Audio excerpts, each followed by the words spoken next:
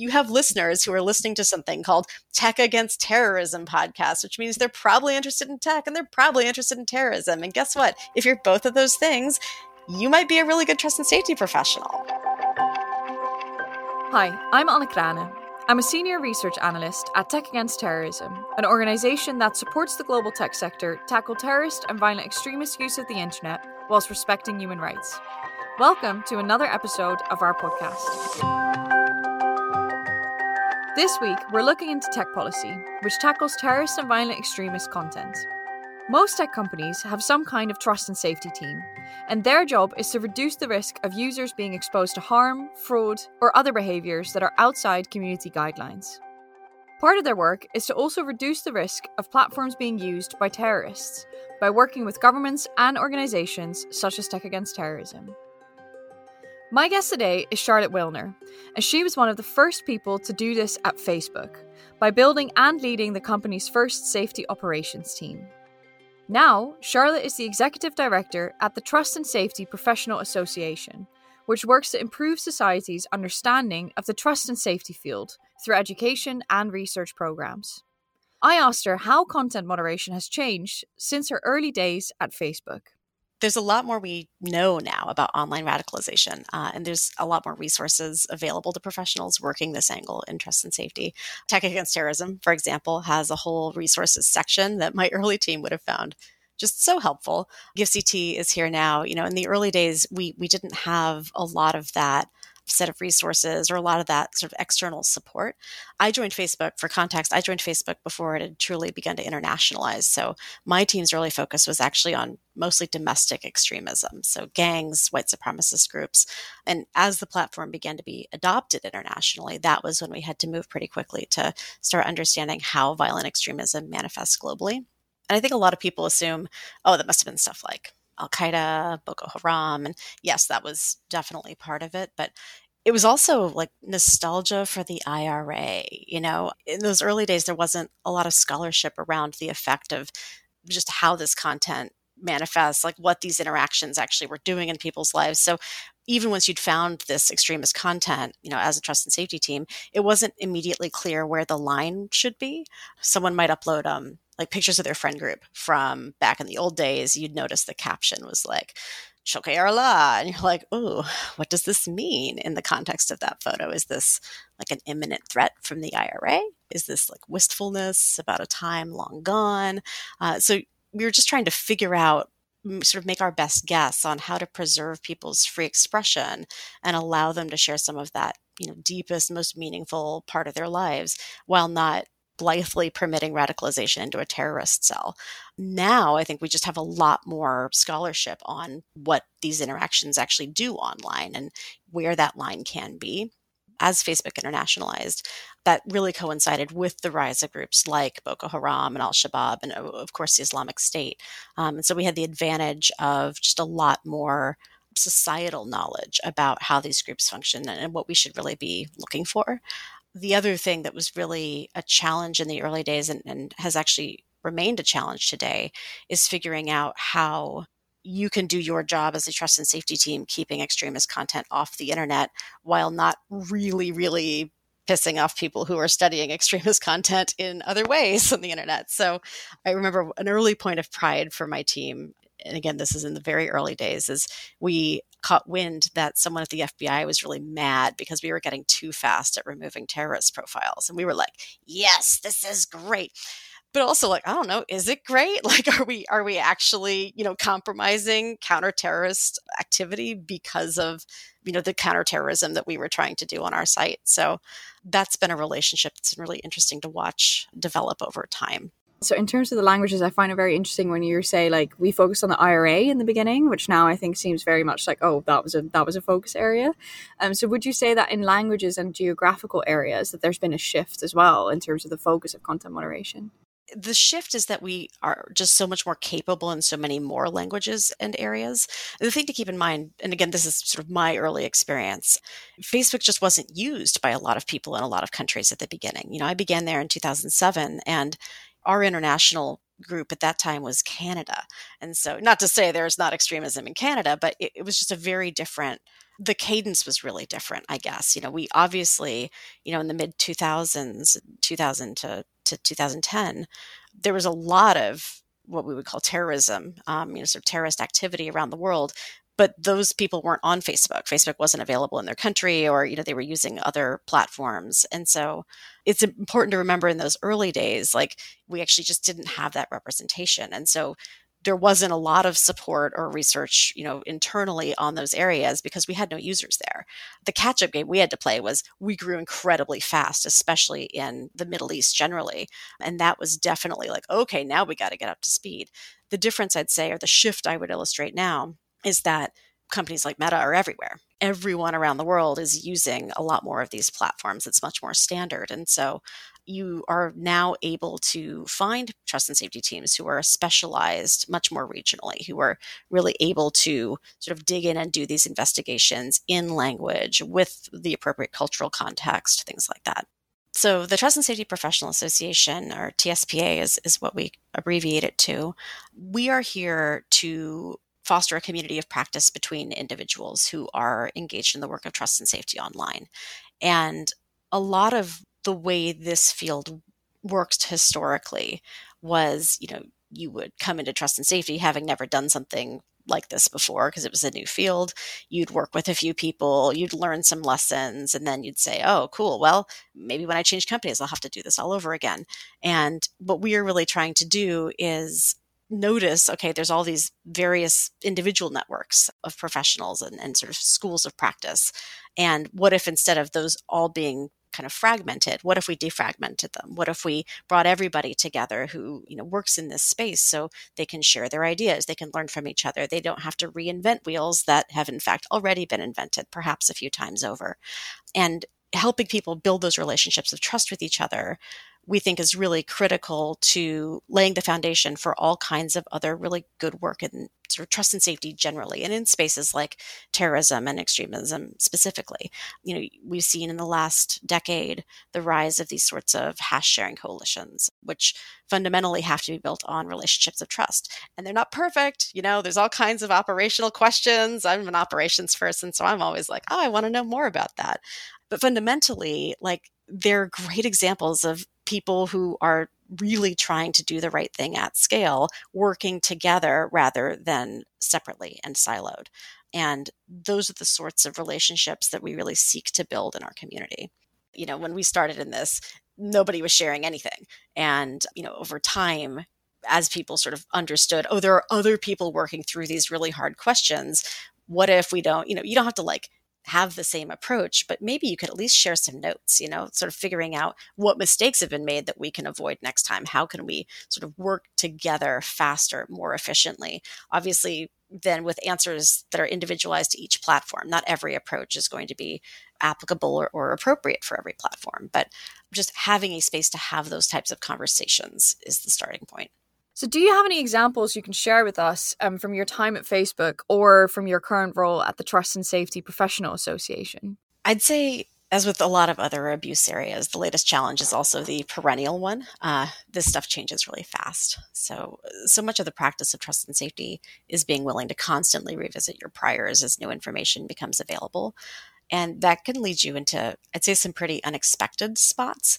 The Ukraine crisis is a really salient example of this recently, where you're seeing some, what I would say is responsive, fancy footwork coming out from a lot of the platforms. Meta, for example, previously prohibited praise for the Azov battalion, but now is temporarily allowing it as long as it's specifically tied to Azov's role in the defense of Ukraine. And that is probably a pretty good set of available trade-offs. It's responsive to the situation, but it can feel a little whiplashy because they kind of just only banned them a few years ago. And now we're in this world where it's if you'd asked me 10 years ago, is it ever okay to post instructions about making Molotov cocktails? I would have said, oh, of course not. But really the question is not so much, is it okay to have this content? It's a question of well, are we willing to ban this content, right? And in what circumstances? And Molotov cocktail example is a great one because why is it okay in this situation and wasn't okay in past situations? Really examining where are you comfortable saying this must always come down? And are there situations where, in fact, you realize, ooh, maybe we want to leave it up, and really being able to look into why? Why is that difference? What is the difference we're feeling here? There are some very interesting underlying factors there. One of the challenges we have policy-wise as well is just sort of the duration of policy. I think temporary policies are a really interesting thing. Operationally, if like Molotov cocktail recipes are cool now, are they cool forever? Are you just going to like let these hang out? Is there like a sunset period where you say, okay, everyone's had their fun, but now we need to take down all the instructions? There's just a lot of interesting like cascading ramifications from every decision you make in policy around this. And I know you asked for like, what's the latest trend? And that's what I mean. Like the latest trend is the one we've had all along. It's the perennial challenge. And it must also be very tricky to then like develop the knowledge and skills to pick up the context around like how you actually would assess that it's used by, against the Russian invaders versus, I don't know, another purpose. So the context question is sort of, that's the question in a lot of ways. And what makes the practice of trust and safety so interesting is it's not just, sort of what is the right policy decision, but can you then enact that policy decision at scale? And context is a huge challenge, because even if you have these incredibly specific rules about, okay, in the following circumstances, if you can tick the following boxes, this is the action versus that is the action. But then you're asking potentially thousands of individual different people around the world, can they follow this checklist, and do they even have access to all the information they would need to be able to confidently check those boxes? And the answer is often no. And so you do see a lot of what our practice is managing that loop between what is the rule supposed to do and what does the rule actually do in the operational machine. And where do you think the trust and safety or tech policy industry is headed, particularly in terms of counterterrorism? I think that terrorism for a long time, or counterterrorism, I should say, has really been a driver on a lot of both sort of platform policy development and regulatory policy development. I think that's going to continue to be true forever, probably. Terrorism is one of these issues where it's very emotionally charged, understandably and necessarily. And that means it often ends up quite central to the way that platforms end up talking through some of their hardest cases. And it's obviously a huge motivator, or a huge motivating topic for governments, for regulators. And so I think we're going to continue to see that be the truth.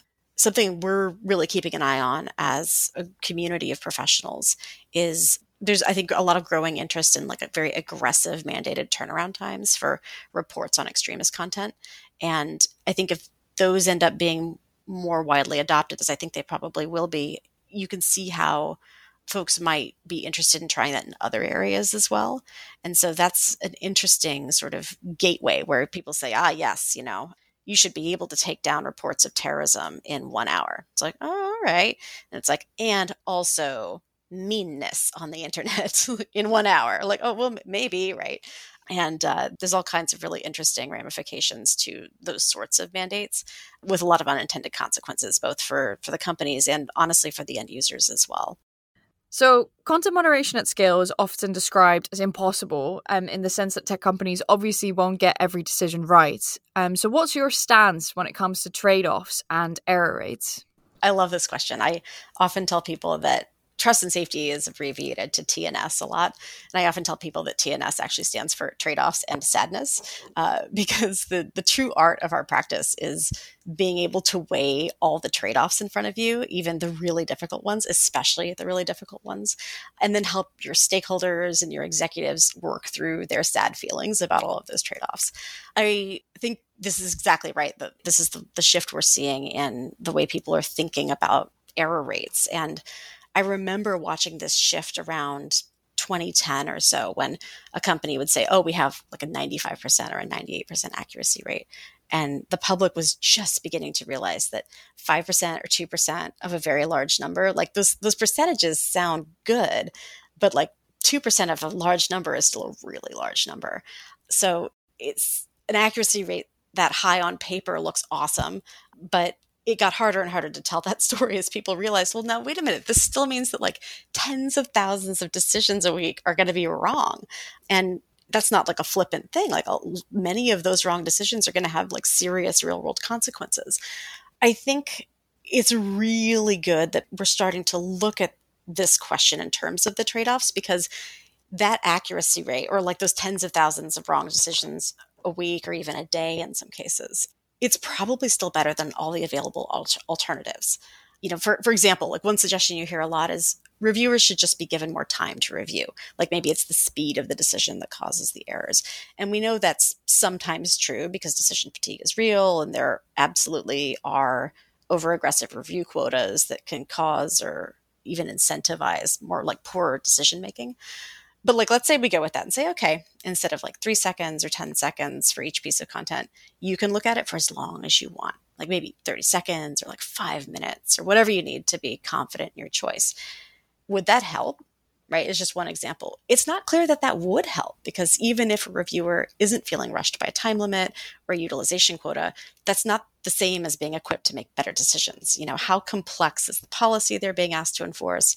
Is their review tool nimble enough to support that complexity? How recently did the policy change, and how was the change propagated to all of these reviewers on the other side? Can they see the level of user data they need to make that decision?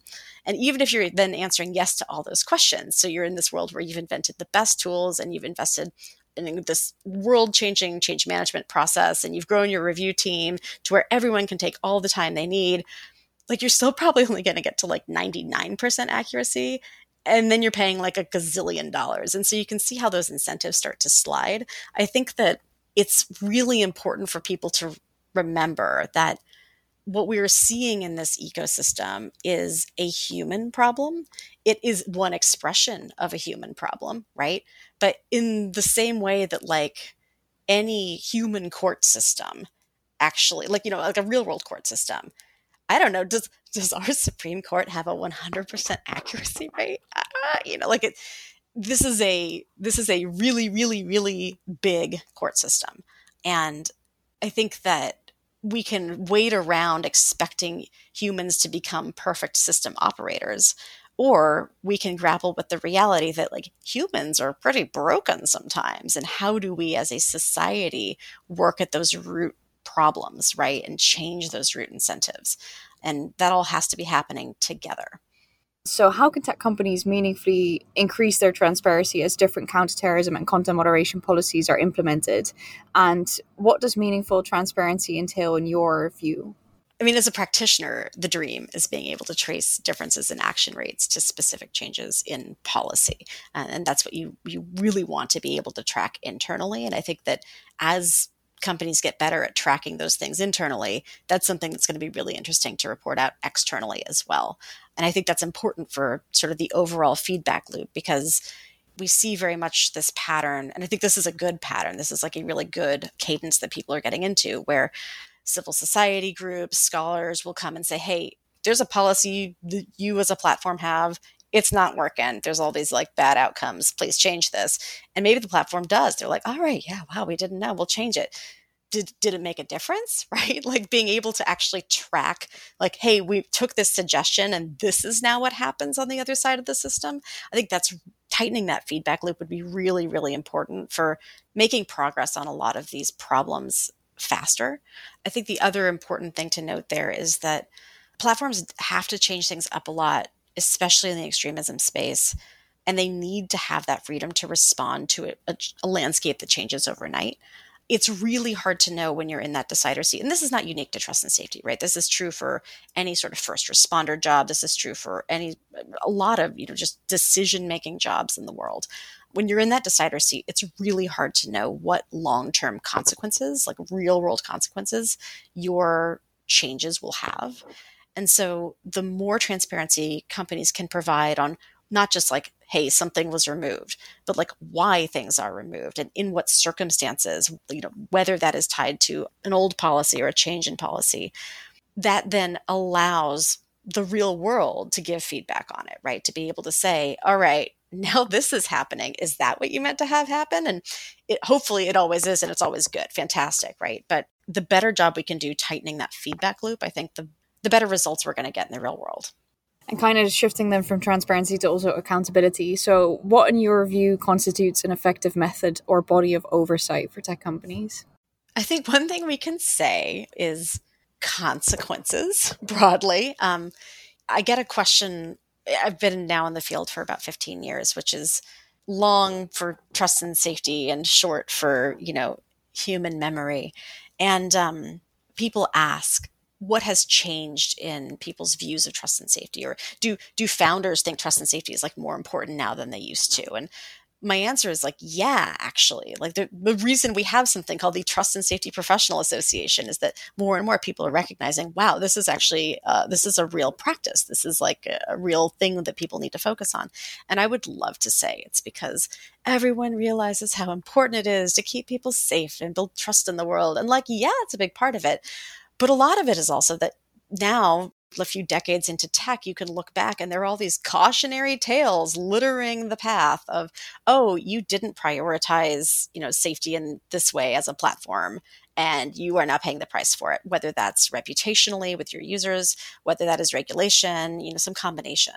So I say that as the frame for my answer here, which is that I think consequences, especially regulatory consequences, can actually have a huge impact on the way that platforms engage. It is not always the impact, perhaps, that we would want. I think it is really important to have well-informed regulations and well-informed requests of the platforms by the people who are critiquing it or critiquing them. I think governments and civil society groups actually have a huge role in this, but I do want to talk about the trade-offs there as well. Of course, I'm going to talk about the trade-offs. Like, for example, if a platform is relying on a government for intel or support on like how to manage terrorism, can they fully trust that government's designations, right? The government often has really different incentives than the platform or the public in a lot of cases. And so there's potentially an incentives mismatch there that can be really tricky. It's amazing when civil society groups can give feedback, right? But like, who's paying for that? Like, are civil society groups supposed to be out there being like, hey, I found problems for you, here you go, right? And I think the easy answer is like, well, who's paying for that? Well, the platforms should be. But if the content is, for example, being displaced to less defended platforms, to platform, just this displacement effect, I know, is one that you've talked about in your podcast before. If this content is migrating to those less defended platforms, those are less well-resourced. Like, it's not so straightforward to say, well, the platform should pay for it. This is a problem with almost all abuse areas. And in a way, extremism is one of the areas that's best positioned for this sort of partnership because governments and because civil society groups really track it. But I think that's why you see the challenges you do in this space as well. And how do you grapple with the weight of the responsibility that comes with this job? So trust and safety professionals are like, they're regular people. They are often, they've like sometimes gone to university, sometimes they haven't. Most of them have never, they didn't grow up planning to have a job in online trust and safety because, of course, when they were growing up, this didn't exist yet. And so a lot of people fall into this line of work and sort of figure out what's going on, and then they make a decision to stay. And the reason people decide to stay is that they realize this is a place where they can have a tremendous amount of impact. And sort of the flip side of that is, then you do have this tremendous amount of responsibility. One of my experiences sort of early on in trust and safety was I came into work, just normal day, and of course, a normal day in trust and safety, every day is different. And that's actually one of the very cool things about working in this field. But I came into work that day, was just sort of doing my normal thing. And one of the things that I ended up, I don't even remember exactly how it unfolded. I was probably on Facebook actually. And you start to feel these ripples of news, right? There's something's breaking in the world and you start to hear about it, this place, that place. You start to see posts. And it was the day of one of our country's worst school shootings. And it was my job to figure out what was happening. And, here I am. I was, in my 20s, which you like to think you know a lot in your 20s, but also the older you get, the more you realize you know nothing. I was an English major in school, and, I had a dog at home, and it was just, I'm just, this normal person. It was my responsibility in that moment to figure out, was this shooting still happening? Was the shooter communicating using our platform? What happened if I found out that they were? Where do I go with that? How do we, do this mitigation? How, you're suddenly caught in, it's like you're there. And of course, you're not there. You're, thousands of miles away behind a screen. You're not a first responder. You're not actually doing these evacuations or doing this CPR. But the choices you make in that moment are critically important to the outcome of that scenario. And I'll carry that day with me for the rest of my life. And that is an experience that so many of my peers either have had or will have. And that's just part of the job. And you have to have a lot of people in this field, right? There's so much human interaction happening on the internet at all times. My husband is also in trust and safety, and he says, basically, like, imagine something happening, it's happening right now, right? Like the scale of human interaction is such that, like, anything bad that's happening is probably happening right now. And so you have to have a team of people around the world who are meeting that challenge every day.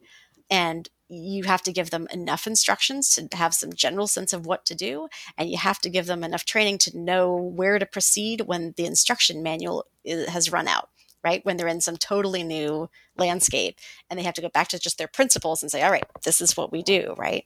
And there are a lot of fields where that's true, right? Like first responders, I keep coming back to.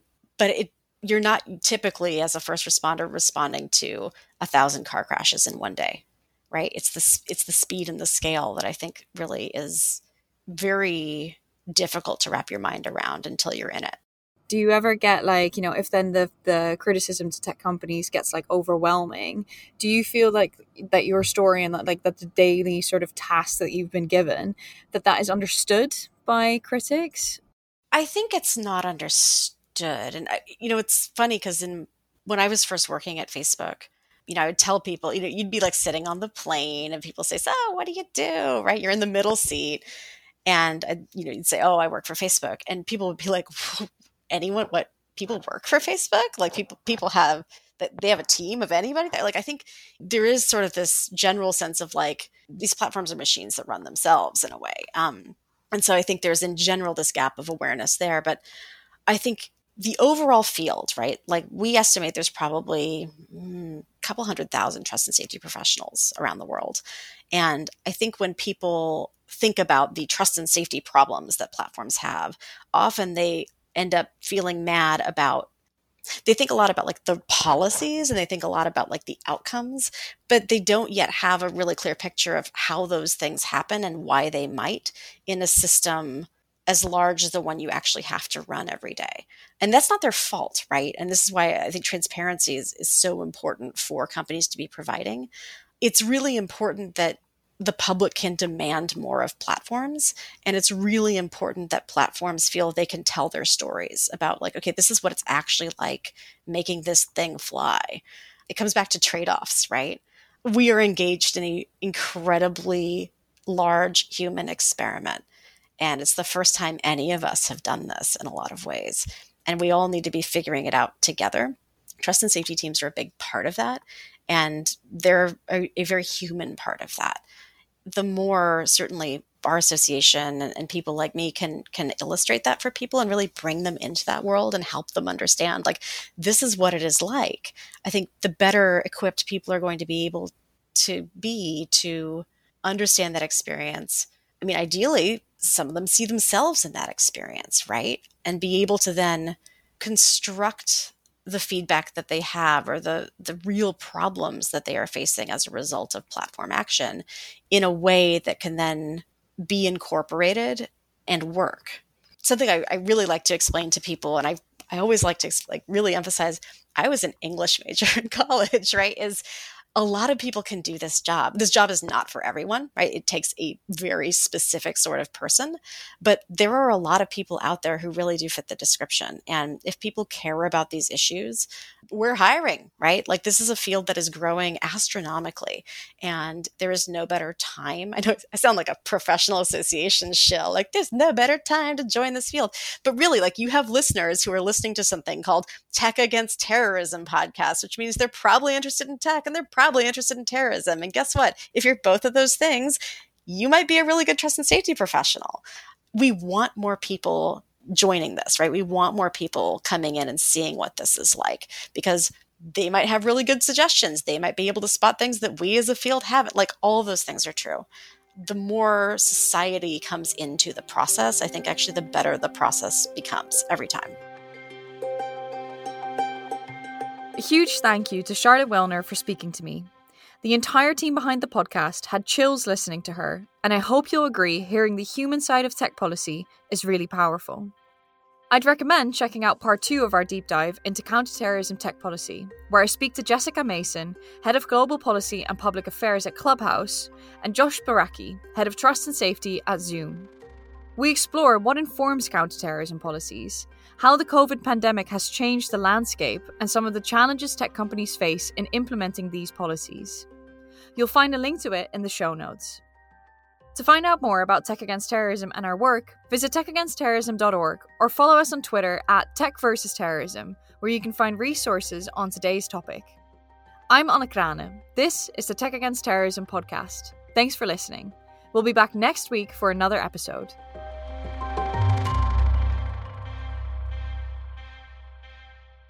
This podcast is produced by OG Podcasts. Find out more at ogpodcasts.co.uk.